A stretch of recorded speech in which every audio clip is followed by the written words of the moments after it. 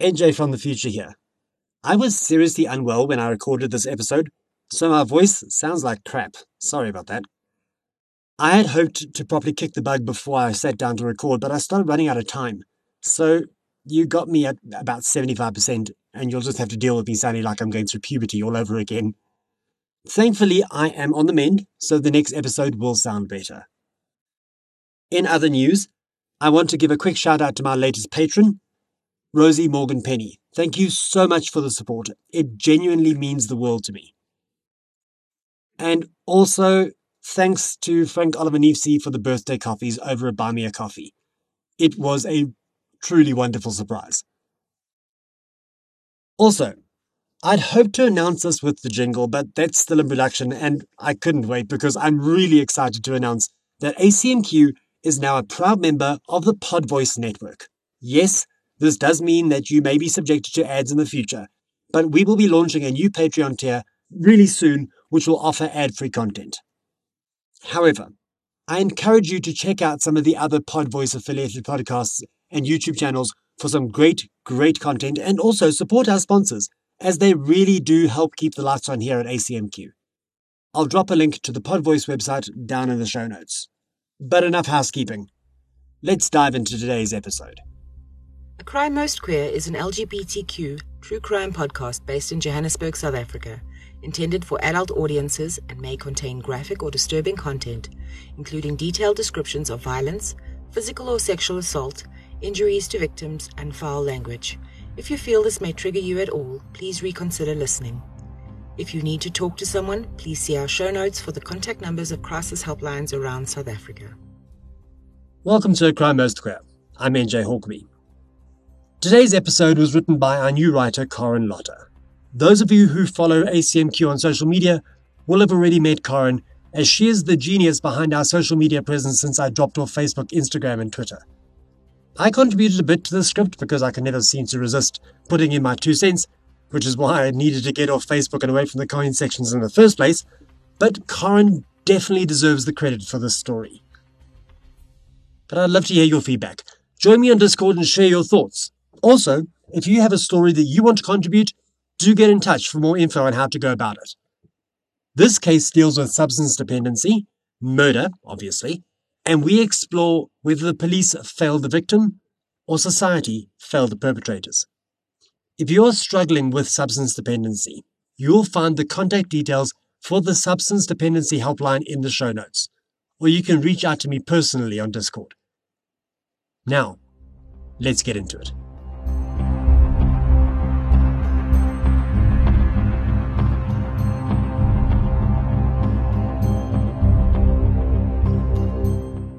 The Sunday papers were still buzzing with the stories surrounding South African Paralympian Oscar Pistorius, who shot and killed his girlfriend, Reva Steenkamp, exactly 2 months before, on Valentine's Day, when he allegedly mistook her for an intruder. On April the 14th, 2013, it was a mild autumn day in Norwood, Johannesburg. There were 261 days left in the year, but for Professor Carl Mischke, it would be his last day alive. The following morning, Carl's housekeeper, whose name was kept out of the papers to protect her privacy, but we will call her Pindi, arrived at work at around 10 a.m., as usual. She let herself in, as usual. She put down her things and changed into her work attire, as usual. She probably made a cup of coffee. This was a typical Monday for Pindi, but all that was about to change. As she walked up the passage to the master bedroom, she had no idea what awaited her. Entering the room, she knew something was amiss. The professor should have been at work, but he was still in bed. She called out to him, but got no response. Then, as she approached the bed, she saw it, and her chest tightened. Carl was face down on the bed, his body covered with a duvet, and a pillow covered his head. But from beneath the coverings, the blood-soaked bedclothes left no doubt that something terrible had happened here. The scream that burst forth from her chest, the scream that pierced the air, was blood-curdling.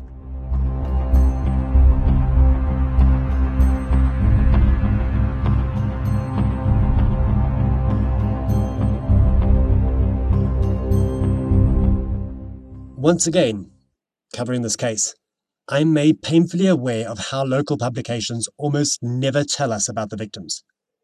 We get to know a bit about the offenders. Well, quite a lot, actually. Their entire lives usually get put on display at their trials. And we invariably get vividly graphic descriptions of the actual crime. Maybe they feel it's a waste of time or space to interview friends and relatives and give readers some insight into the life that was so violently taken. But gory details, now those sell papers. Meet Carl Mischke, victim number 9. I think I would have liked Carl. He looked serious, but not stuffy. He had tattoos and dogs and seemed to enjoy life with a wide circle of friends. He was obviously very proud of his home and had a friend help him decorate it with a kind of nautical theme. But let's get into the facts we know. Carl was born on November the 29th, 1965. The hits playing on the popular Springbok radio, the radio station of the time, were Elvis, the Beatles, the Rolling Stones, Tom Jones and Murray Campbell. Adam Faith, a British teen idol singer of the day, cancelled his tour of South Africa in protest of the South African government forbidding mixed audiences at concerts. On the political front, 27-year-old schoolteacher John Harris became the only white person to be executed for crimes committed in resistance to apartheid, when he was hanged for the 1964 bombing of a whites-only platform of Johannesburg Park Station, which killed 77-year-old Ethel Reese and injured 23 others. Meanwhile, Rhodes University in Grahamstown became the first university in South Africa to install a computer, which was a pretty big deal, considering he only got television in South Africa in 1976, because, as Dr. Albert Herzog said during his tenure as Minister of Posts and Telecommunications, South Africa would have to import films showing race mixing, and advertising would make Africans dissatisfied with their lot. It was also the year that the bilingual poet and political dissident Ingrid Jonker walked down onto the beach at Three Anchor Bay in Cape Town and out into the sea to commit suicide by drowning, which later President Nelson Mandela would suggest was an extreme protest against apartheid and a nation that refused to hear her. Carl completed his schooling at a prestigious Afrikaans school in Johannesburg, Hoërskool Linden, matriculating in 1983. Remember, this was during apartheid, so the school was all white and Afrikaans medium, like many other schools in South Africa. Even in the early 80s, however, the writing was on the wall. The stranglehold that the white nationalist government had had on the people of South Africa was weakening. Bombs were exploding across the country, and the government was attacking Liberation Force bases and facilities in neighbouring countries, like Angola. On August the 20th, 1983, the United Democratic Front was launched at the Rockland Civic Centre in Cape Town. It was a broad coalition of anti-apartheid organisations that opposed the government's constitutional reform proposals. On the other side of town, the National Party was trying to drum up support for a new constitution that would continue to exclude the black majority, while allowing some representation of coloured and Indian South Africans. Carl grew up during this time. He was a good student, and after school he went to the University of the Witwatersrand and obtained his BA and Bachelor of Laws, or LLB, degrees in these turbulent twilight years of apartheid. He was awarded a German Academic Exchange Service scholarship to further his studies in Germany in 1989, and he completed his Master of Laws, or LLM, degree in German Labour Law at the Ruprecht-Karls-Universität in Heidelberg in 1991. That same year, he returned to South Africa, and in 1992 joined the Department of Mercantile Law at the University of South Africa, lecturing in labour law and contract law. During this time, Carl completed his doctoral thesis on using strategies and techniques of literary theory on the text of labour courts' decisions in South Africa, Germany, and the United Kingdom. He left UNISA in 1998 and joined the Resolve Group, a human resources and labour relations consulting firm in Johannesburg, as a labour consultant, until in 2003 he went into private practice, while also serving as a part-time senior commissioner of the Commission for Conciliation, Mediation and Arbitration. Carl was a prolific writer who, between 2007 and 2013, had over 40 articles published in Contemporary Labour Law, or CCL, a bi-monthly journal for, as explained on their website, industrial relations practitioners, attorneys, union officials, academics, human resource managers, NGOs and all those who require authoritative, regular and concise updates on South Africa's dynamic labour law. He also contributed chapters for 6 books, including some of the benchmark textbooks on South African labour law. By the time of his death, Carl had become a contributing editor for the CCL and the consulting editor for LexisNexis's IR network, an online labour law resource site. Carl was appointed a professor of law at the University of Johannesburg on January 1st, 2013, where he lectured labour law to LLM students. Professor Nicholas Smith, whom Carl had replaced at UJ when she became Dean of the Faculty of Law at Northwest University, wrote of him in a referee's report. Quote, Dr. Mischke's subject knowledge is impressive. I hold this opinion not only from our discussions, but also having regard to his writings. He is certainly one of the most up-to-date researchers in our field, as he published daily and weekly updates on the IR network, whose customers are mostly non-lawyers, but managers who have to implement the law every day, as well as articles in the Contemporary Labour Law Journal, which is mostly utilized by attorneys and academics. End quote. Although Carl was employed for only a short while by the University of Johannesburg, he made many important contributions to the Faculty of Law. He taught the master's students in labour law, who reported that they found him to be a dynamic lecturer. Among the final posts on his blog, posted ahead of his Thursday evening lecture, he remarked on how much he was looking forward to the class and how awesome, quote-unquote, he found his students. Carl was regularly active on social media and an avid blogger. On the now defunct Google+, the day before his death, he posted, Right now, being posed challenges by people. I wish they wouldn't. Further down his timeline was a sniper meme that read, Don't run, you'll just die tired.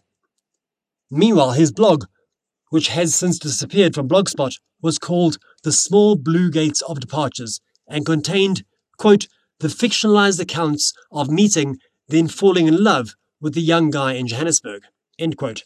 He writes, The affair left me more confused than ever before. I tried throughout to do the right thing, the moral thing, but this did not seem to be enough. As I start writing this, I have no idea how it ends. He was, of course, referring to his lover, Craig Robert Thomas, a young man, 20 years his junior. But who was Craig Thomas?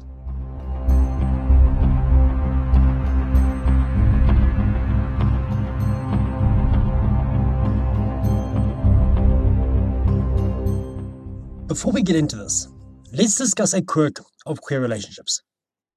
Specifically, gay relationships. Exceptionally large age gaps between consenting adult men. Oscar Wilde tried to explain this phenomenon during his testimony at his trial for gross indecency in the United Kingdom in 1895. He said, There is nothing unnatural about it. It is intellectual, and it repeatedly exists between an elder and a younger man, when the elder man has intellect, and the younger man has all the joy, hope, and glamour of life before him. That it should be so, the world does not understand.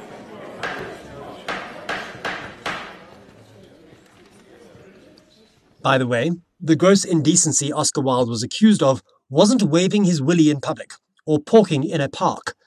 That would have been the crime of buggery.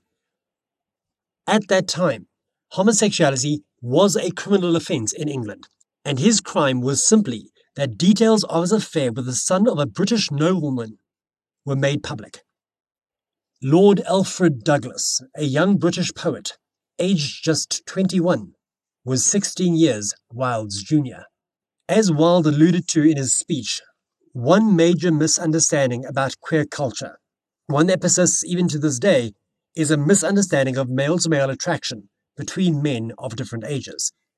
In many ways, it is crazy to expect queer people to act like their straight counterparts when it comes to relationships, when of course queer relationships are, by their very definition, different. Some may even say queer. And many gay people arrive at these relationships with a whole different set of baggage.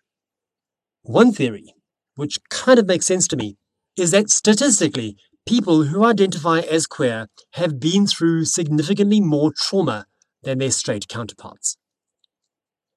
As South African satirist Peter Dirk Ace once said, quote, "It's much easier to be black than to be gay. At least black kids don't have to tell their parents." End quote. So the build-up of baggage and damage for queer kids can take place on the playground or in the workplace or with family or friends. And this has drastic knock-on effects for queer relationship building. Science tells us that trauma is often carried with us for life and can lead to complicated repercussions when it comes to sexual attraction.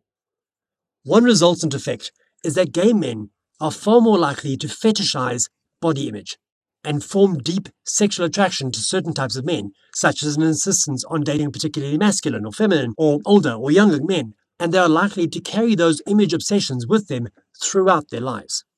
I, for one, can attest to this. Personally, I prefer younger guys.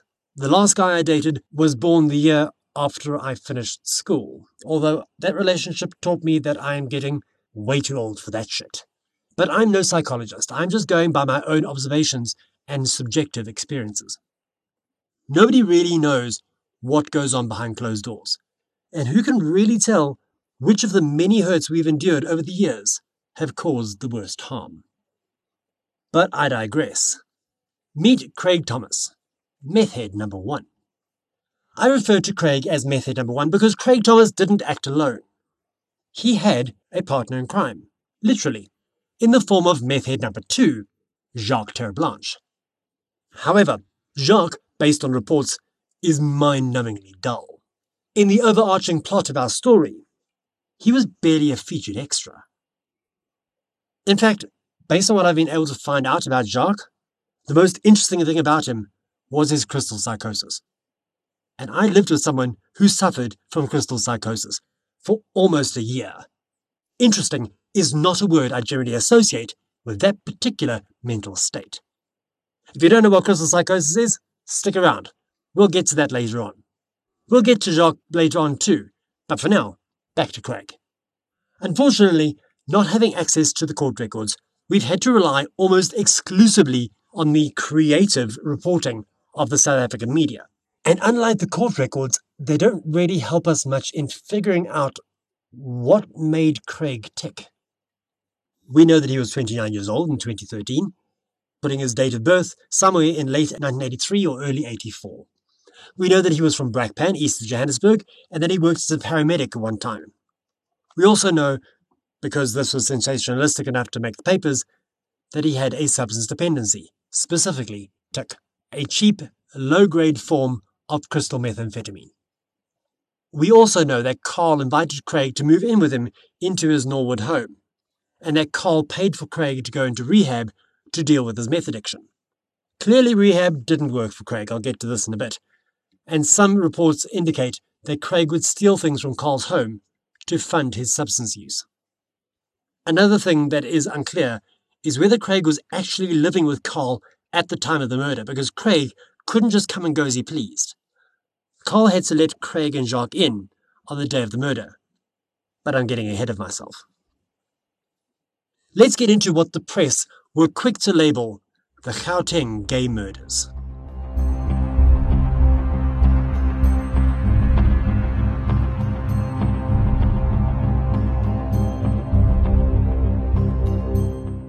This is one of those complicated nightmare scenarios with many moving parts. But to truly grasp where the collective heads of the Gauteng queer community were at the start of the 2010s, you need some background. On April 14, 2013, Carl Mischke became the 9th in a string of brutal murders of gay men in and around the Johannesburg area, starting in 2010.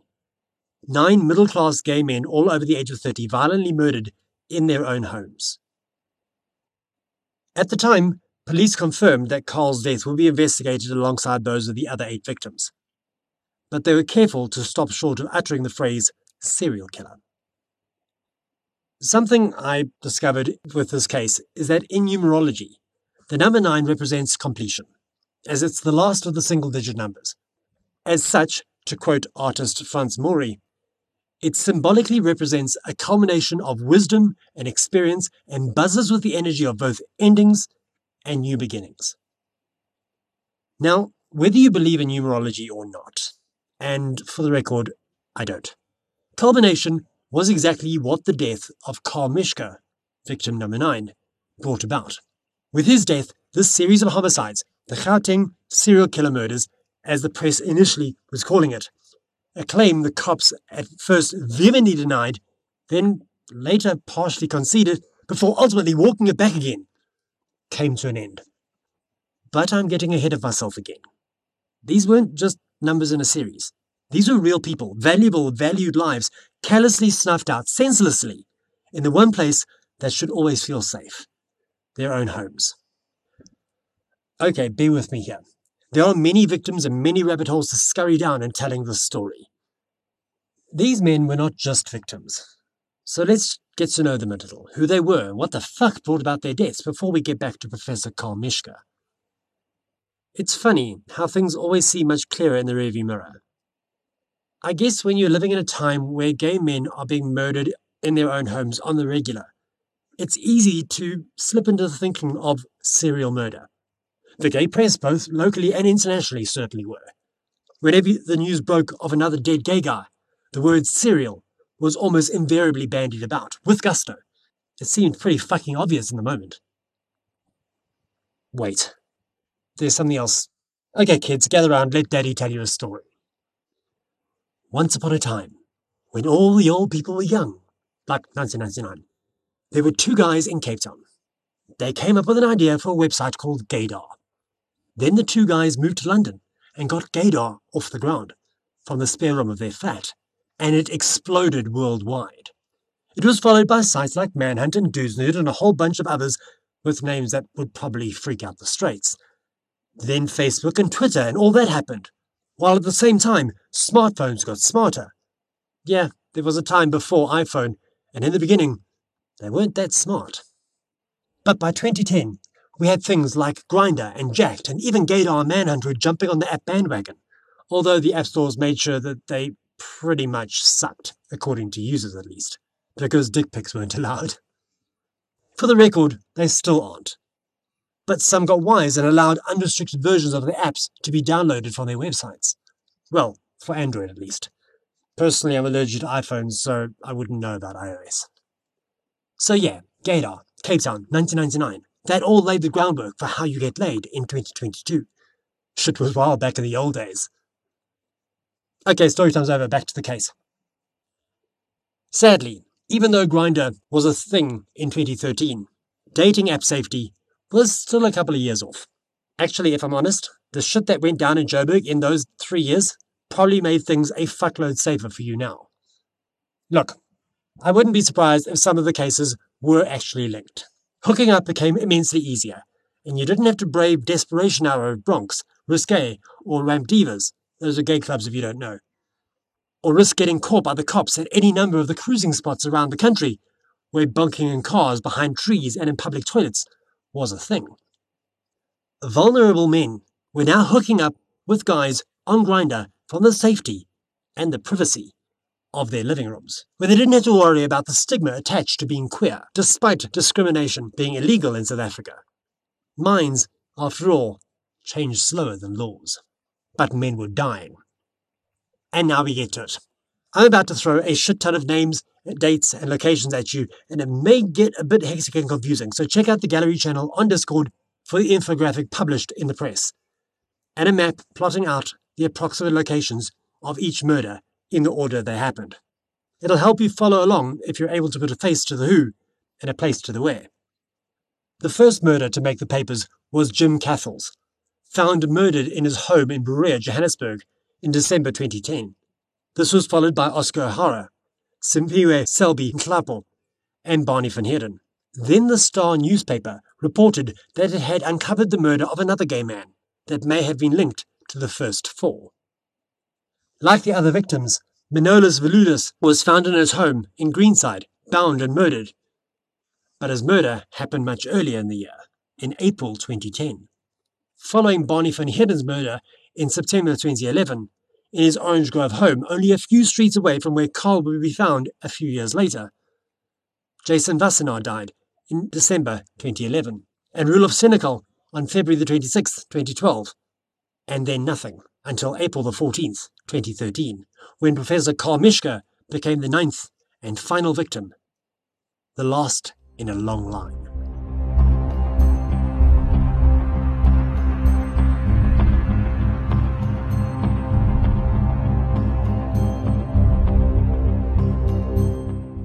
Mixed messages, gay panic in both meanings of the term, speculating media, and sloppy policing were just some of the obstacles that had to be put up with. Added to this, the fact that many of the victims' families were too ashamed to talk about their queer loved ones, even more than 10 years into the new millennium, definitely made things tricky. The stories in the media were purely factual. Well, maybe not factual in the true sense of the word, but definitely clinical. Dates, times, and plenty of gory details. As for the people involved, the victims, there was shamefully little about their lives, their loves, and the loss their deaths would inflict on their loved ones, the community, and the world at large. Of course, there were accusations by queer organizations across the country of anti-gay prejudice in the police, but the cops didn't see these murders, at first at least, as linked cases. The gay media, locally and internationally, fed on the gay serial killer narrative, and never really reported anything substantial. As time passed, there were a few arrests and some convictions. The man arrested for Manolis Veloudis' death didn't match the DNA profile that the police found, and in the case of Cathals, the suspects fled home to Zimbabwe. At the time, police said that they knew where they were and would bring them back to stand trial. But nada. Crickets. But let's not simply gloss over the lives of those who went before. Let's take a deeper look into these murders and the people taken from the world as best we can, from what little information we have. So, in order of when they occurred, we start with Manolis Veloudis, a major exponent of Greek dance in South Africa, and the first victim was found dead in his home in Greenside, Johannesburg in April 2010. He'd been tied up and bludgeoned to death. A laptop computer was the only thing missing. The victim's niece, Evita Veloudis, provided the police with CCTV footage of her uncle with an unknown man on the night of the murder, but investigating officers lost the footage. According to Queerty.com, quote, 2 details stick out in Veloudis' murder. The fact that he was killed in a very different way from the other 4 men, and the fact that the police botched his investigation with stunning incompetence. End quote. The next victim was 36-year-old Jim Cathals in December 2010 in Berea. It is said that 3 young Zimbabwean suspects fled home across the border to avoid being arrested for his murder. According to an article in City Press, quote, 3 Zimbabwean suspects fled home to avoid arrest in the murder of Cathals in Berea. It appears they, meaning gay couples, hook up online, become casual sex acquaintances, offer a threesome or bring friends over, but their victims are overpowered, bound with shoelaces or a cell phone charger cord. End quote. Later on, the article continues, quote, afterwards, their homes are robbed of particular items, laptops, cell phones, cameras, all of which could have provided clues about online hookups or sex. End quote. And on the topic of Zimbabweans, let us not forget the vile pronouncements of their former president, Robert Mugabe, who said, quote, when I say gays are worse than dogs and pigs, I really mean it, because pigs don't do unnatural things. Let not our parliament ever entertain that the unnatural must be made natural. I cannot appreciate that a whole parliament can decide that Robert Mugabe and Joseph Mischke can get married. I don't think the mission of human beings is to do unnatural things. End quote. In May 2011, Reno Oscar O'Hara, age 33, was house-sitting for a friend, the author Ivan Vladislavic, in the middle-class suburb of Kensington in Johannesburg, when he was bound and strangled by an unknown assailant or assailants. His body was discovered a few days later when the author returned home from the UK. On his blog, online friend Film Pella paid tribute to Oscar, saying, quote, this is very sad and heartbreaking for me, as the last Facebook chat I had with Oscar. He planned to come and hopefully meet me. He often told me how much he loved my articles and teased me that I'm homophobic because of all the articles I write about gay men are negative. Rest in peace, my friend. End quote. He then added, quote, "Guys, be careful about people you connect with on these gay dating sites, or any site for that matter. The internet can be a dangerous place too. Meet in a public place before you invite a stranger into your home. This could save your life." End quote. 3 men were seen at the home where Oscar O'Hara was murdered in Kensington. To my knowledge, nobody has been arrested. In August 2011, a 47-year-old property owner from Northcliffe, overlooking the western side of Joburg, who apparently could not be named but, for whatever reason, fitted into this group, was murdered. Perhaps it was merely due to his being gay, or possibly the modus operandi was similar to the others, or maybe there was some other factor that never made it into the papers. But whatever the reason, it's sad that the likely, vibrant, productive life of a man just 2 years older than I am now is reduced to the moniker of unnamed landlord. Simpiwe Selby Nklapo, age 36, was killed on September the 11th, 2011, in Kliptown, Soweto. The difference with this murder was that Simpiwe's murderer, or murderers, poured acid over his lifeless body. Nhlanhla Misimango was identified as a suspect by Simpiwe's cousin, Trevor Denibe, who had been introduced to him the day of his cousin's murder. Nhlanhla's cousin, Phumlani Masimango, had already been arrested and sentenced for housebreaking and robbery for breaking into Simpiwe's house on the night of the murder, but had put all the blame for the murder on Nhlanhla when he was arrested. The 2 cousins obviously thought Simpiwe was an easy target, and they showed their disdain for him, not only by brutally murdering him, but also by covering him in acid. On a Facebook tribute page, his friend Tereso Masala posted, quote, "Wow, thank you again that I had a beautiful life and an amazing friendship we had, awesome moments that we shared. I still hear the sound of your contagious laughter that has never left my heart, Mokgotsi. I miss you so much, Mokgotsi, that sometimes I just feel or kind of expect you to come. I miss our time together in the studio. Sometimes when I listen to our songs, I wish you could speak, but come to my senses that I can only appreciate what is here and not search for what I know I will not get. Thank you so much. I know you are watching over me. Miss you dearly. Rest in peace and rise in eternal glory." End quote. I can find reports that the men were charged and appeared in court, but no reports of sentence or even the outcome of the trial, if there was one, ever made the papers. In mid-September 2011, 39-year-old Bonnie van Heerden was found bound and strangled in his Orange Grove home. Police believe Bonnie may have known his attackers, as half-full glasses of wine were found on the kitchen table. His head was wrapped in duct tape and bruised from the metal pipe used to beat him, and Bonnie suffocated after a planned sex party turned into a brutal robbery. This was the evidence heard by the South Gauteng High Court, sitting at Palm Ridge Magistrates Court on Monday, October the 7th, 2013, on day 1 of the trial of 3 men accused of murdering him.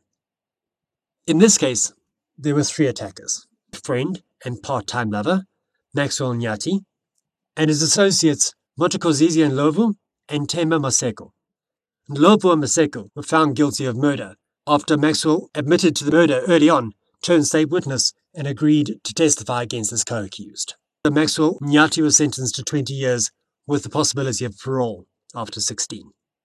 At the time of his death, Bonnie was studying for his Master of Philosophy degree at the Sustainability Institute.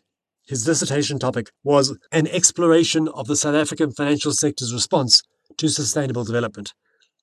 On the website of the Sustainability Institute, his friend, Candice Kelly, paid tribute to Bonnie. Quote, "I studied with Bonnie during my B.Phil in 2007.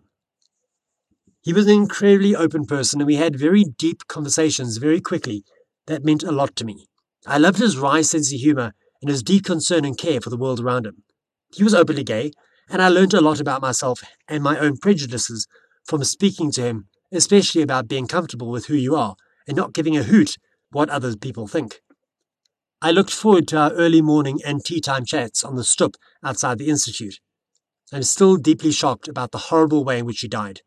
Bonnie, I hope that you're looking down on the outpouring of grief that is happening right now and know just how much you positively impacted the people whose lives you touched, however briefly.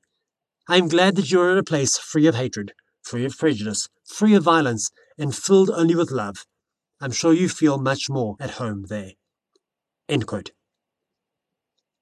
On December 17th, 2011, 39-year-old HIV and gay rights activist and television presenter Jason Vessenaar entertained friends at his home in Pretoria West. In 2004 and 2005, he presented the SABC1 television show Siya Nkopa Beat It, which highlighted stories of people living with HIV and related problems. At around 3 a.m. the next morning, after Jason's friends had left, neighbours heard him cry out for help. Jason, who was openly HIV positive, was later found dead with 7 stab wounds to his neck. Speaking at a memorial for Jason held on December the 23rd, Mark Haywood, the Deputy Chairperson of the South African National AIDS Council and Director of Section 27, said that Jason was a man who, quote, loved life and being alive. His beauty was matched by his personal warmth and integrity, end quote. He added, quote, what made Jason unusual was that he was able to combine this joy of living with a conscience and a commitment for equality and to fight for other people's dignity.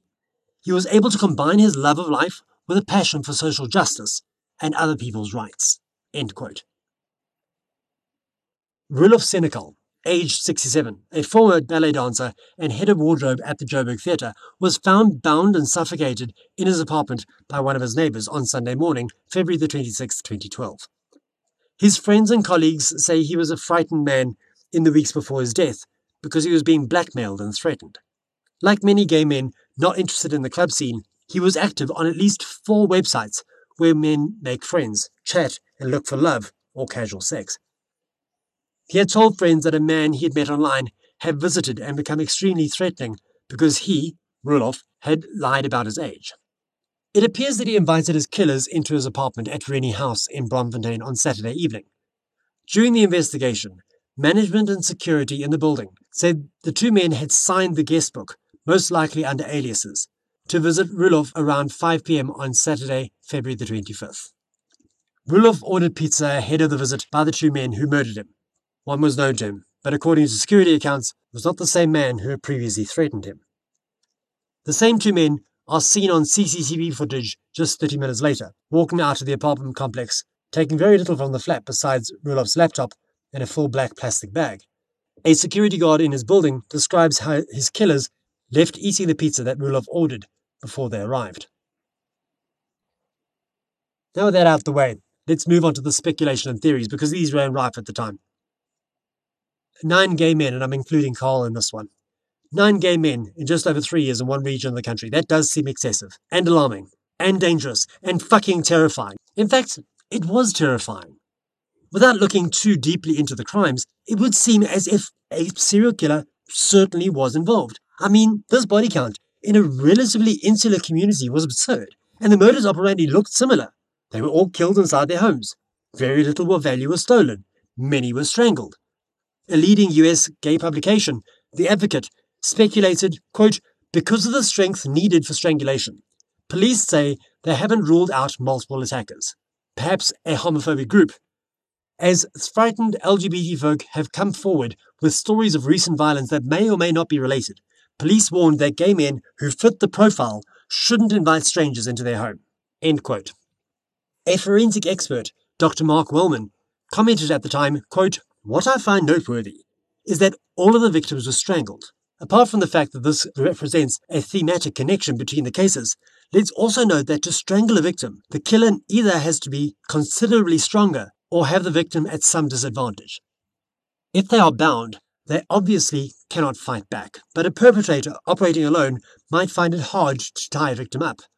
So one also would not want to rule out the possibility that the perpetrator had 1 or more accomplices. End quote. At times, the police believed these killings were the work of a homophobic gang. At other times, they said there was nothing linking them. Then, in November 2011, Police Minister Mteto Nkosinathi admitted in Parliament that 4 victims appeared to be murdered by 1 perpetrator. Police said they believed a man known as Tony Boy was responsible for 4 of the men's deaths, but they'd been unable to locate him for nearly a year. At that time in 2011, the man was still on the loose.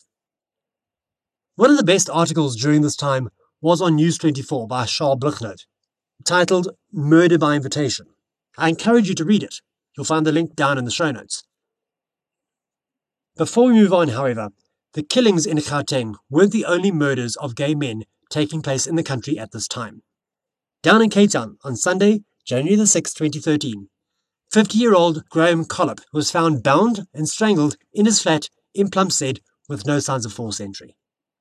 Just shy of 2 months later, on March the 2nd, the body of another Graham Flax, a 65-year-old retiree, was found in the corridor outside his Seapoint flat, covered with a duvet. He'd apparently gone on a date that weekend with someone he had met on the internet, which is something he was known to do.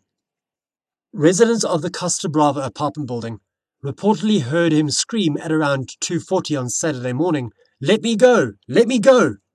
He had retired to Cape Town from Johannesburg just 1 year before. According to investigators, despite the similarities in the cases, there was no connection with the Gauteng murders. But that didn't change the fact that the community was rattled, and some accused police of dragging their heels in the investigation, either due to incompetence or institutional homophobia.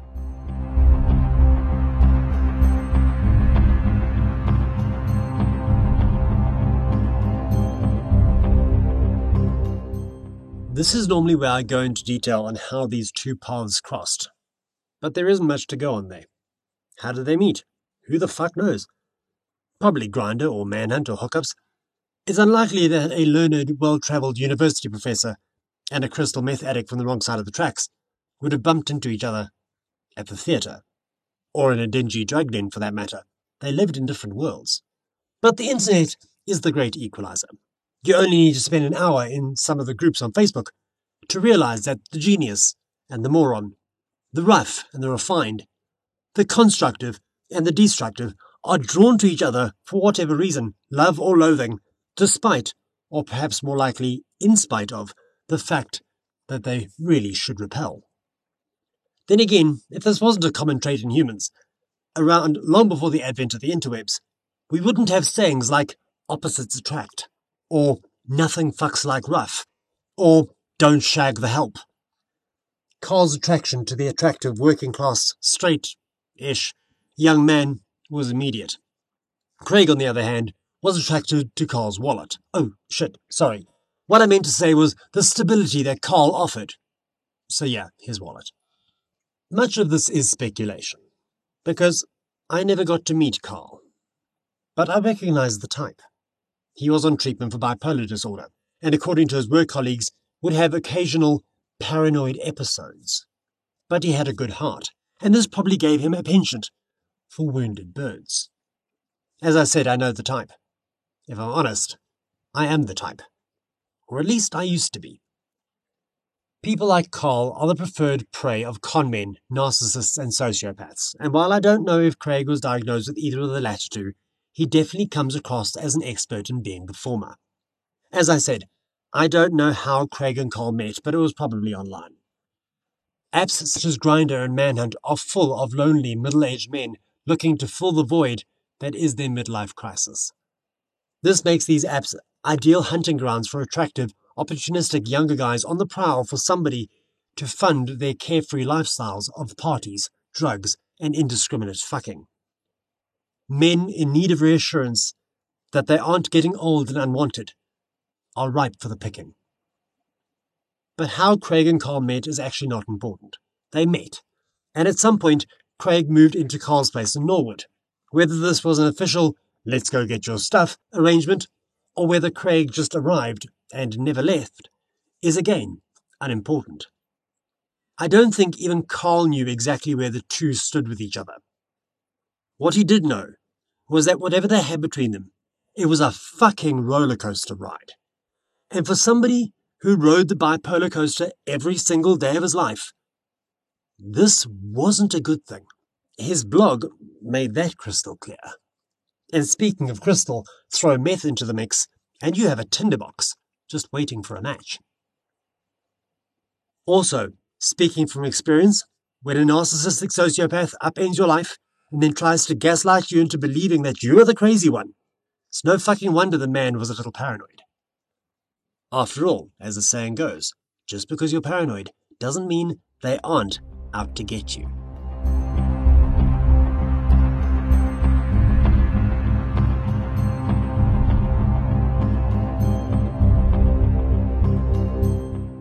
Let me digress for a moment.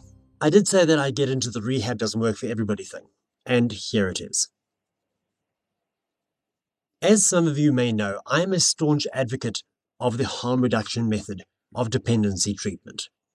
I believe that the abstinence-only approach is flawed, and the 12 steps method, which focuses on the addict being powerless, is about as successful as getting clean on your own. In fact, some studies have found that the success rate of the 12 steps program is in the region of 5 to 10%, a claim that Alcoholics Anonymous and its spawn, like Narcotics Anonymous, try vehemently to deny or cover up. Also, by drilling it into someone that they are powerless to their addiction and that they will forever be in recovery, doesn't do much to encourage a person who has probably been told over and over that they are a disappointment and a failure and an embarrassment to the family to regain control. It's easier to just fucking relapse and be done with it. Maybe this time I'll die and I won't be the blight on the world that society says I am. Harm reduction, on the other hand, acknowledges that dependency is a medical condition. It even has a name, substance use disorder, or SUD, and it encourages the SUD sufferer to retake the control. It promotes the belief that they are responsible for their own recovery, and as such, they get to decide the form such control takes, whether that is complete abstinence, responsible use, or something in between. That said, living with someone who is yet to take back their control can leave loved ones distressed, filled with uncertainty and fear, as they watch the person that they love spiral into dependency and chaos. Karl Mischke was a successful academic who obviously thrived in a controlled, ordered world. He was a good-hearted, conservative Afrikaans man. The introduction into his life of the much younger Craig Thomas, with all his baggage, clearly caused Karl distress and confusion. But he was in love. You've heard these words before, but let's listen to them again. The affair left me more confused than ever before. I tried throughout to do the right thing, the moral thing, but this did not seem to be enough. We know that Karl, a middle-aged gay man, was a cash cow for Craig, a straight guy with substance use disorder. What we don't know was how forceful Karl was in getting Craig into a rehab facility. Did he threaten to cut Craig off financially if he didn't go in? Did he threaten to have Craig arrested for things going missing from his home? Either of those scenarios would have been a powerful motivator, but certainly not a recipe for success. There is no question that rehab works for some, but it must be your own choice to make the change. Being forced, being threatened with homelessness or poverty, unless you submit to treatment, almost always ends in failure. This is not me blaming the victim. I blame the system. I have a whole soapbox speech on this topic that I gladly deliver to anybody willing to listen, but this is neither the time nor the place. Suffice to say that I have witnessed firsthand in my own home how destructive substance dependency can be, how it breeds irresponsible behavior, and how SUD can consume the person entirely. Meth is particularly heinous. It causes structural damage to the brain and exacerbates pre-existing mental illness. Also, due to the stigma attached to substance use disorder and derogatory or destructive language like addict, junkie, abuser, or embarrassment, SUD sufferers will repeatedly lie about their intentions to get clean and sober, another term considered destructive these days, because that is what will keep a roof over their heads and money in their pockets to appease their dragon. Keeping their dependency catered to is their priority, and they will tell you whatever the fuck they need to, whatever the fuck you want to hear to get you off their back. Many people spiral in and out of addiction without resorting to violence or homicide or even theft, however. My best friend was a heroin addict, but he acknowledged his dependency, held down a steady job, and structured his life and his finances around the cost of keeping his dragon fed. He was a functional drug addict, as they were calling it back in those days. When he died of a heroin overdose in 2011, he had a full-time job in the finance department of a leading hotel in Johannesburg. He had a flat of his own, full of furniture and appliances, and a brand new Kia Soul in his parking bay. I also don't believe that his overdose was accidental, or even intentional. I believe he was murdered, but his death was never investigated as such, because he was just another junkie. But that is another story for another time. I'm not ready to share that one yet. Getting back to meth, it changes the structure and causes chemical imbalances in the brain. Among many scary things about methamphetamine, the scariest might be the way it makes users violently crazy. This is referred to as crystal psychosis. The number of people murdered by someone in a meth rage is unknown, but there is no doubt, based on my personal experience with crystal psychosis in my own home, that the combination of paranoia and hyperarousal can and does occasionally add up to violence. Whether that was a factor here is also unknown. I have my own personal opinions on that, but let's get into what actually happened that night, and we can unpack it afterwards, and you can decide for yourself if you agree with me.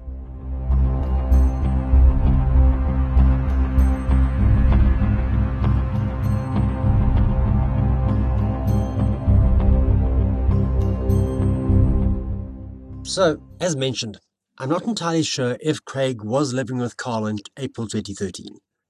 According to Craig, Carl was paying his rehab bills, but when Craig mentioned to Carl that he wanted to end their relationship because he, Craig, and his estranged wife, who happened to be in the same rehab center as he was, had decided to try and save their marriage, Carl said that he would no longer be paying for Craig's treatment. Just going on what he said. When this happened is also unclear. It could have been days, weeks, or months before, but in mid-April, Craig relapsed. I can't tell you if this was his first post-release relapse, or if this was just the latest in a string of them. But I suspect that this had happened before, and that Craig was not living with Carl, but would still visit. Carl allowed the visits because of his affection for Craig, but affection or not, Carl put a padlock on his wallet. Be that as it may, on Friday, April the 12th, while at a friend's house for this particular bender, Craig met Jacques de Blanche, and the two men hit it off. As the weekend progressed, they continued to party together. However, they began to run low on drugs, and, being without money, began devising ways to replenish their stocks. Craig mentioned that he had access to sellable items, which could help resolve their cash flow problem, and keep the drugs flowing in turn. But it required teamwork, because the owner of said sellable items would be at home, and most certainly would take issue with items from his home being pilfered. Meanwhile, in Norwood, Carl was having a quiet Sunday evening. He had spent the day posting to his blog and his Google Plus profile and working on lesson plans for the upcoming week's classes. And he decided to round off the day in front of the TV, watching pay TV channel Mnet's Sunday night premiere, Safe House, an action movie starring Ryan Reynolds and Denzel Washington, set and filmed almost entirely in Cape Town. He, like many South Africans, was probably noticing the many glaring inaccuracies riddled throughout the film. Hey, I'm not gonna lie, I enjoyed the movie immensely. It stars Ryan Reynolds, and I'd watch him open an envelope, preferably naked, but I'm not fussy. However, Greenpoint Stadium and Cape Town Station are a good 2.5 kilometers apart. That shit had me throwing popcorn at the screen. Artistic license should have its limits. But, again, I digress. Back to the story. Suddenly, the intercom buzzed, startling Carl. Wondering who could possibly be at the front gate at this time on a Sunday night, he paused the movie and went to check. When he heard Craig's voice, he pressed the button to let Craig in, unaware that Craig wasn't alone. And then he unlocked the front door. However, when Craig walked into the house, Carl instantly noticed that Craig was high. He was also less than thrilled by the fact that he had brought a stranger with him. This is where shit gets murky, because as with the Sizzlers massacre, we have the two conflicting stories of the perpetrators, and then the truth, which died with the victim. Because although Carl didn't know it yet, that was exactly what he was about to become. Craig claimed that Carl went to bed. This isn't outside the realm of possibility. Carl had probably dealt with enough of Craig's come-downs to know that there would be no reasoning with him in the state he was in at that moment in time. Also, the stranger made him uncomfortable, but he knew better than to get into a row with Craig when he was high.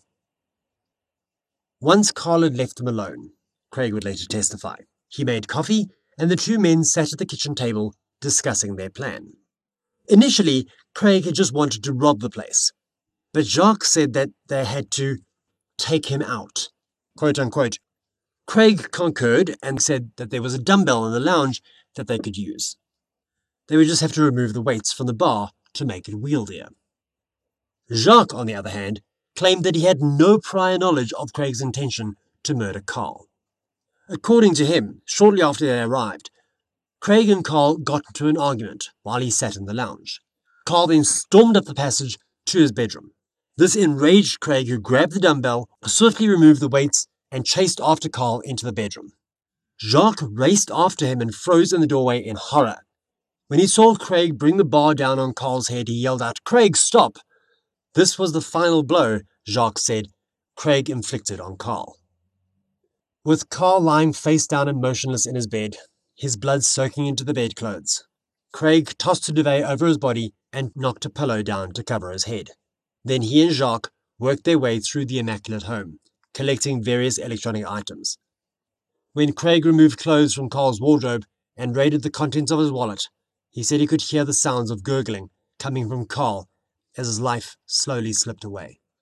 Eventually, the two younger men loaded the stolen items into Carl's car and drove away, leaving the horrific scene ready for Pindy to discover the next morning.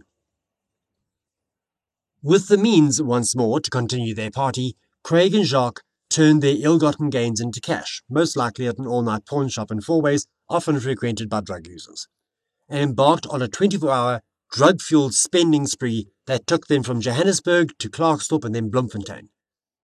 On their way, they stopped in at casinos for a bit of gambling and visited various dealers before finally booking into a Formula One, a cheap, no-thrills and more importantly no-questions-asked hotel, where they engaged the services of prostitutes and continued their drug binge.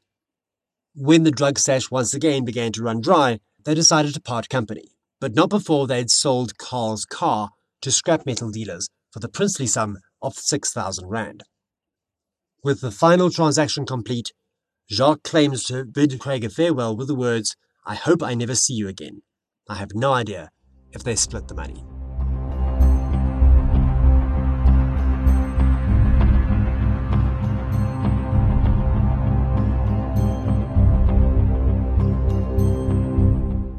Monday, April 15th, 2013, was a clear day, where the temperature would reach a wonderfully comfortable 25 degrees Celsius. In the leafy suburb of Norwood, terror and panic gripped the quiet community as police activity flooded the streets, shattering the usual calm in front of Carl's home, once Pindy had been able to regain her composure enough to make the call and report the crime. Maybe the people of Norwood overreacted a bit at the police activity.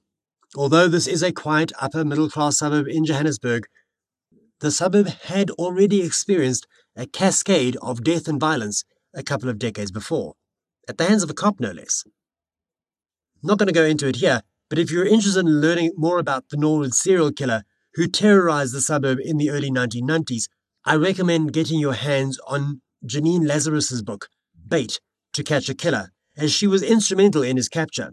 Or you can check out episode 10 of the podcast Profiler on your podcast app of choice. There are links in the show notes. I'm sure long-standing Norwood residents, of which there are many, it's that kind of neighbourhood, must have had flashbacks to that terrifying period, when on that Monday morning in 2013, they learnt that the law professor had been murdered in his bed. Meanwhile, police quickly closed in on their suspects. The day after Craig and Jacques went their separate ways, on April the 18th, Craig asked a friend to take him to Emmarentia to visit his daughter who was living with his parents-in-law. As they pulled into a service station in Kempton Park, police descended, and Craig was arrested. He was found wearing clothes taken from Carl's home. The next day, the two scrap metal dealers, Gary Azaro and Tim Cook, who had bought and were in the process of dismantling Carl's car, were also taken into custody. The final arrest, that of Jacques Terreblanche, followed on April the 20th. In early May 2013, Gary was granted bail, and the bail hearing for the other three men was held later that month. Tim would also be granted bail, but Craig and Jacques' bail applications were opposed by the prosecutor and subsequently denied, but not without a good dollop of drama. The bail hearing for Craig and Jacques was delayed 6 times between April and June 2013 for various reasons, and when the matter finally did go ahead, the magistrate, Paul Duplessis, described the state's affidavit as too weak, quote-unquote, for the bail application to be argued properly, because it didn't contain the correct information. Just some of the problems he pointed out were that although the 2 men were charged with murder, there was no information in the document actually linking the men with the killing, and that the affidavit stated that the 2 men stole the victim's car, but they weren't charged with robbery or theft. Magistrate Duplessis ordered that at Craig and Jacques' next appearance, both the investigating officer and the arresting officer should appear before the court, and at least one of them should explain the case. There was also talk of Craig changing his story, but whether or not he submitted a revised statement at that time is uncertain. However, before the case even got to that stage, Craig asked to be separated from Jacques because he didn't feel safe sharing a cell with him, after Jacques threatened him both verbally and physically. The request was granted when Craig's lawyer, Tabang Gianni, told the court that his client was unwilling to even speak to him in front of Jacques. I have little doubt that Carl's family felt the sky fall down on their heads when they heard that he was found murdered in his home. Although South Africa is regarded as a dangerous place to live, Carl's white middle-classness protected him from a lot of the danger. He had a stable job and he lived in a pleasant suburb. He had a decent income and his own transport. He was healthy, safe, secure, and middle-aged. He was a contributing member of society and certainly led a low-risk lifestyle. The year that followed must have been excruciating, with both Craig and Jacques professing their innocence, as investigators tried to build their case against the 2 killers. The murder charges against Gary and Tim were dropped, and their trial, for being in possession of the stolen vehicle, was separated from the case against Craig and Jacques. Sadly, Gary and Tim's case wasn't deemed interesting enough for the media to follow, and I've been unable to uncover the outcome. However, almost a year later, Craig did indeed change his tune, and I'm sure Carl's family heaved a sigh of relief when he entered into a plea deal with the prosecution, which saw him confess to the murder and robbery charges and agreed to testify against Jacques. During his hearing, Craig detailed his version of events and, despite a grueling cross-examination from Jacques' lawyer, Jacques Oosthuizen, his version stood up to the questioning. In the end, Craig would be sentenced to 20 years behind bars for the murder and an additional 12 years for robbery, to be served concurrently. As far as I can establish, Craig Robert Thomas is serving out his sentence at Groenpunt Correctional Centre in the small Free State town of Deniseville, on the banks of the Vaal River. By comparison, Jacques' trial was an absolute fucking train wreck.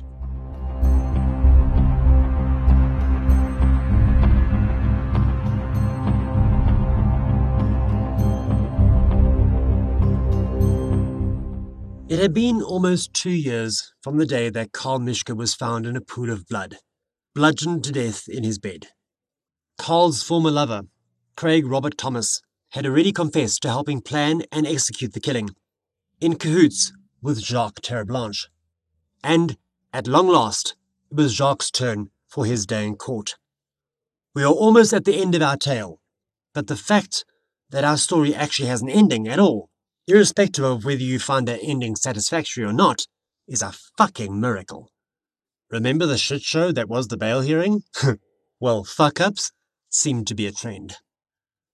Jacques' trial was set to begin on February the 3rd, 2015, but had to be postponed because nobody bothered to transport the state's star witness, Craig Thomas, the 60 kilometers from Groenpunt prison to the Palm Ridge Magistrates Court in Katlehong, south of Johannesburg, where the South Gauteng High Court was sitting for this trial.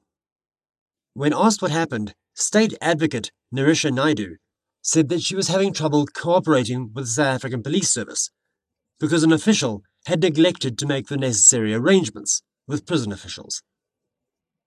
The following day, however, everybody was where they needed to be, and the trial finally got underway. Now, Craig and Jacques' stories differed greatly, as I alluded to earlier, but I deliberately kept details of Craig's testimony vague so that we could hear the stories side by side and decide which is more plausible. Let's start by revisiting the established facts that contributed to the events of that night, Sunday, April the 14th, 2013, without any of my dalliances with dramatic license. We know that Craig and Carl had at one time been in a relationship, that Carl had been supporting Craig financially, and that Craig had lived in Carl's home, so he was aware of what was in the house and where items of value were kept. We know that Carl knew at least one of his assailants, as there was no sign of forced entry, so he must have willingly granted them entry prior to being attacked. We know that Carl was found in his bed, naked and face down in a pool of blood.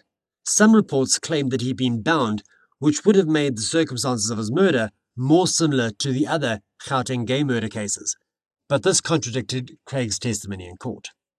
We know that he was found under a duvet and that his head had been covered with a pillow. And we know that Carl's assailants stole items from the house and used Carl's car as a getaway vehicle. This car was subsequently sold for scrap, which is where it was recovered in the process of being dismantled. Now, before we get into the accused's conflicting versions of events, I want to discuss the covering of the bodies and/or faces. This was a common thread in the Gauteng gay murders and why most laypersons believe that this was the signature of a serial killer. Roelof Senekal had a blue and white shirt placed over his head. Barney van Heerden's face was covered by a jacket. Oscar O'Hara's by a tea towel. Carl's by a pillow. If you're a genuine true crime fan, you'll know that this is actually not all that rare. It's called undoing. It's a defense mechanism in which a person tries to cancel out or remove any unhealthy, destructive, or otherwise threatening thought or action by engaging in contrary behavior. It is one of several defense mechanisms proposed by Sigmund Freud, the father of psychoanalysis, who, despite all his freaky tell me about your masa, Oedipus complex crap, may have been onto something. The term undoing first appeared in literature when the FBI started to study and classify offender behavior systematically in the 1970s. From these studies, it emerged that if forms of undoing behavior were present at a crime scene, the most likely conclusions were A, there was a close association between the offender and the victim, or B, the victim represented a person of importance to the offender. And this brings us back to the events of that night.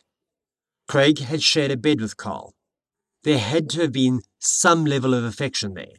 This places Craig squarely into Group A, close association between victim and offender. Now let's move on to comparing the accounts.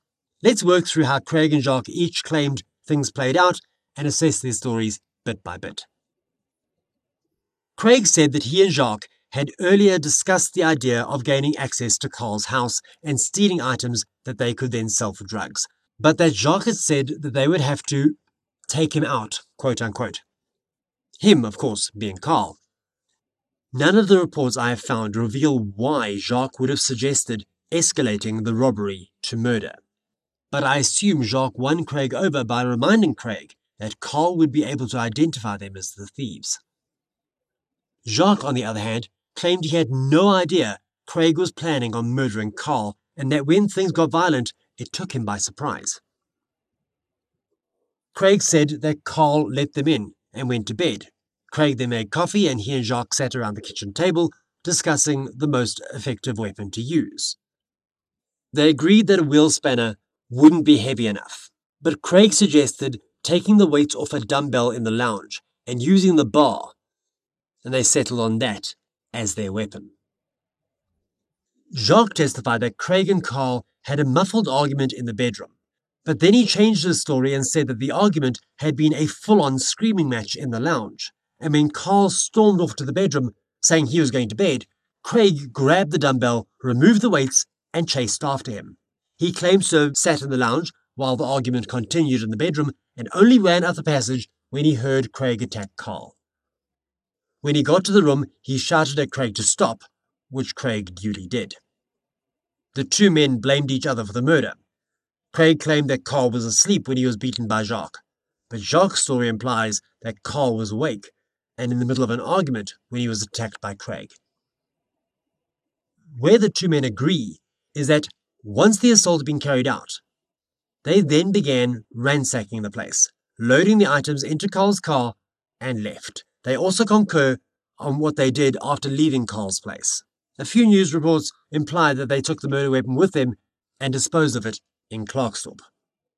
Initially, Jacques agreed to point out its location, but then, on the advice of his lawyer, walked this back and the murder weapon was never recovered. Right, now let's pick these accounts apart. Firstly, as mentioned back in Chapter 7, Carl probably had experience with Craig on a crystal come down and would have known that in the state he was in, there would be no reasoning with him. This makes it more plausible that he would have gone to bed, and in the time it took Craig and Jacques to finish their coffee, Carl could have, and probably did, fall asleep. This would also explain why he was naked. It is highly improbable that the two men, eager to resume their drug binge, would have taken the time to undress their victim and lay him face down in the bed. It actually would have been easier to just load the body into the boot of the car and dispose of it elsewhere. As for the murder weapon, it is more likely that Craig removed the weights from the dumbbell beforehand. As far as I know, it is impossible to remove weight discs in one fluid motion while in a rage and eager to pursue the person who pissed you off. It takes time to unscrew the clamps on either side and slide the discs off, probably at least 30 seconds, which is a veritable lifetime. It's 3 times as long as the length of time we're taught as kids to take to calm down before reacting. Remember, count to 10? Craig's rage would have dissipated long before the weights had come off. And with that, we arrive at the question of who actually bludgeoned Carl. Jacques or Craig? I'm leaning towards Jacques. He had no connection to Carl. There was no bond there. It's a lot easier to kill a stranger than someone you care about. The moral dilemma is a much lower hurdle to vault if you don't know the person. This will also explain why Craig covered Carl with the duvet. Seeing what Jacques had done would have been a lot to take in, and it would have been his way of distancing himself from what he had become a part of. The same thing with covering the face. He couldn't bear to look at Carl, knowing that he had been partly responsible for what had happened to him. A big deal was made about the fact that in court, when Craig spoke of raiding Carl's wallet and listening to the gurgling sounds coming from beneath the duvet, he showed no emotion. Unlike Trudy Clemens, Carl's sister, seated in the gallery, who buried her face in her hands and sobbed throughout that part of the testimony. However, this is actually not all that surprising. It's another defense mechanism. The only way Craig's mind knew to protect itself from that memory was to anesthetize Craig to that memory. He wasn't cold and heartless. He was numb. It wasn't that he didn't care, but rather that he cared so much that experiencing the emotions that went with that memory would have driven him completely fucking batshit crazy. The mind has some creative ways of swaddling itself in bubble wrap. In court, Craig's story fared far better under scrutiny than Jacques' did. Craig was cross-examined by Jacques' lawyer, and Advocate Oosthuizen found it difficult to poke holes in Craig's story. Jacques, however, was solidly grilled by State Advocate Naidu, and he kept changing his story as he went along. This was not lost on her, and it's really a good sign. Jacques claimed that he would have done anything to prevent the murder, but, Naidu pointed out, he made no effort to do exactly that when he had every opportunity to do so. Nor did he check on Carl to see how badly injured he was. Jacques also made no effort to contact emergency services and get an ambulance to the house either. When asked why his timeline of events changed twice during the questioning, he tried to blame it on the effects of crystal meth, claiming that he, quote, wasn't thinking straight, end quote, and that the meth altered his perception. Now, as somebody who isn't unfamiliar with the effects of certain illicit substances, I can assure you that the easiest way to kill someone's buzz, especially on an upper like meth, would be to scare the crap out of them, like, I don't know, killing somebody in front of them. Okay, maybe not so much on downers, like heroin. Heroin zonks you out and you aren't necessarily aware of your surroundings. But crystal meth heightens all your senses. Yes, crystal meth does alter your perception. You are hyper-aware. You notice everything. Witness a murder while high, and I guarantee you, your trip is fucked. Anyway. Finally, Naidu put it to Jacques. Quote, "You assaulted the deceased, and you intended for him to die. You needed to get out and get on the run." End quote. Jacques denied this. When Judge Geraldine Borges asked him why he just sat in the lounge after Carl announced that he was going to bed and Craig had gone after him instead of just starting to gather items to steal, as had been the plan, Jacques said that he had been raised that guests don't wander around a house unaccompanied, to which the judge replied, "But you weren't a guest there." An excellent point. A guest could become a burglar, but you would be hard-pressed to find an instance where a burglar becomes a guest. I would venture that it has never happened in the history of mankind, but there's always going to be some smartass on the interwebs who will make it their mission in life to find that one instance. So, smartasses of the world, go forth and do your worst. Find me that one instance and hit me up on Discord. You know where the links are by now. Repeatedly, through his testimony, Naidu accused Jacques of tailoring his evidence to the cross-examination. While Craig had held up well, Jacques came off as an unreliable witness, and, to the people in the gallery at least, guilty as fuck. Finally, the nightmare ended on February the 12th, 2015, where, like Craig, Jacques was sentenced to life imprisonment, or 20 years for the murder, plus an additional 15 years for robbery, with aggravating circumstances. Because he got life, the sentences would run concurrently. The police never linked this case to any of the other murders.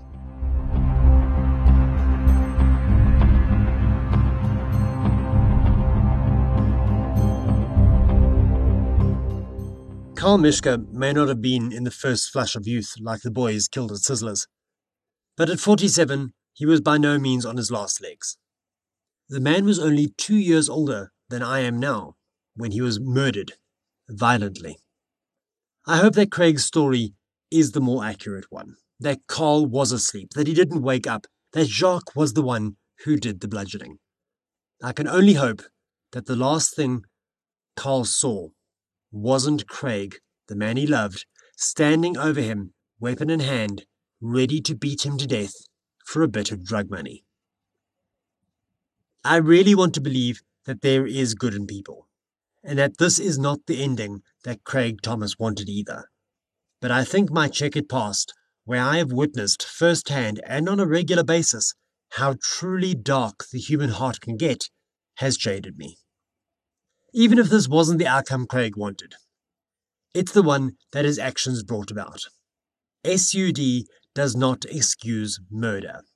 If my theory is correct and Jacques bludgeoned the professor, Craig is still culpable. He knew what the plan was going in and he could have stopped it at any time.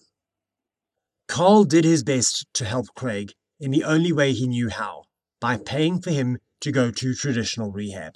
As I said earlier, on the topic of older-younger relationship dynamics, we don't know what goes on behind closed doors, and the same thing applies to dealing with a substance-dependent partner. This story isn't really about Craig's substance dependency, but that will be the takeaway for most people. Drugs made a drug addict kill his lover for drug money. And on the surface, that is exactly how it seems. But if you look deeper, if you take a good, hard look at society's attitude to drugs and those dependent on them, you will see that the system is broken.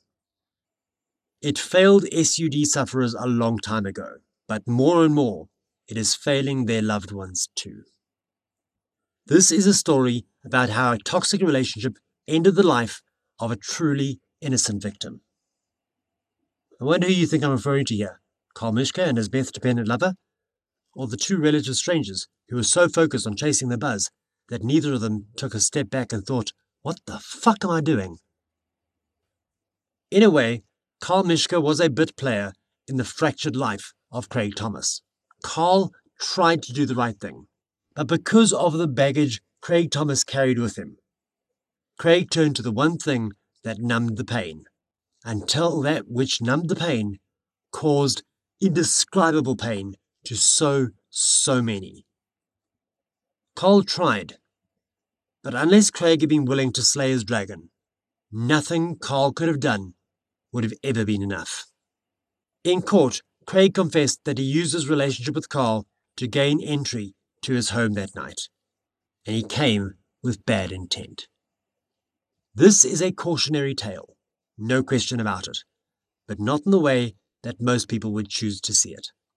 This is a cautionary tale of a different colour. We need to rethink the way we deal with substance dependency and how we treat people with SUD. Maybe if harm reduction was the official policy of this country, as it is in Portugal, which in the 22 years since they decriminalised drugs has turned substance dependency from a criminal justice and social welfare problem into a health problem, Craig may have gotten the treatment he actually needed. Instead, we are left with Carl's haunting words, written in the description of an album on his Flickr account, about 6 months before his death. The very, very strange time, in November and December 2012, when I had to deal with the insanity and imbalance brought into my life by addict, paramedic, and child, Craig Robert Thomas.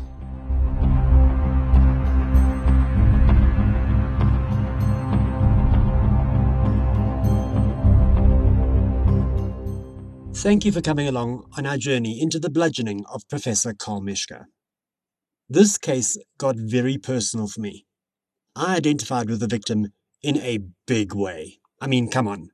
A gay, middle-aged man with bipolar getting taken advantage of and gaslit by the addict he loves? Je suis Carl Mischke. I was just lucky enough to get out before anyone died. I mentioned this at the start, but if you or someone you love is struggling with substance dependency, do reach out to me on Discord or contact the Substance Abuse Helpline. The contact details are down in the show notes. Also, as this story lays out, toxic relationships can be just as destructive as substance dependency, and you may not even realize how much it is breaking you down. Remember that it is okay to ask for help. There is no shame in it. Again, there are tons of helplines listed in the show notes, or you can get in touch with me and I will help point you in the right direction. I want to thank Jan Bentz, Marius Bentz, and Richard Thompson for lending their voice talents to the telling of this story, and to Karen Lotter for the story to tell. To be honest, I haven't yet settled on exactly which case I want to cover next, but whichever it is, one thing I can guarantee is that it will definitely qualify as a crime most queer.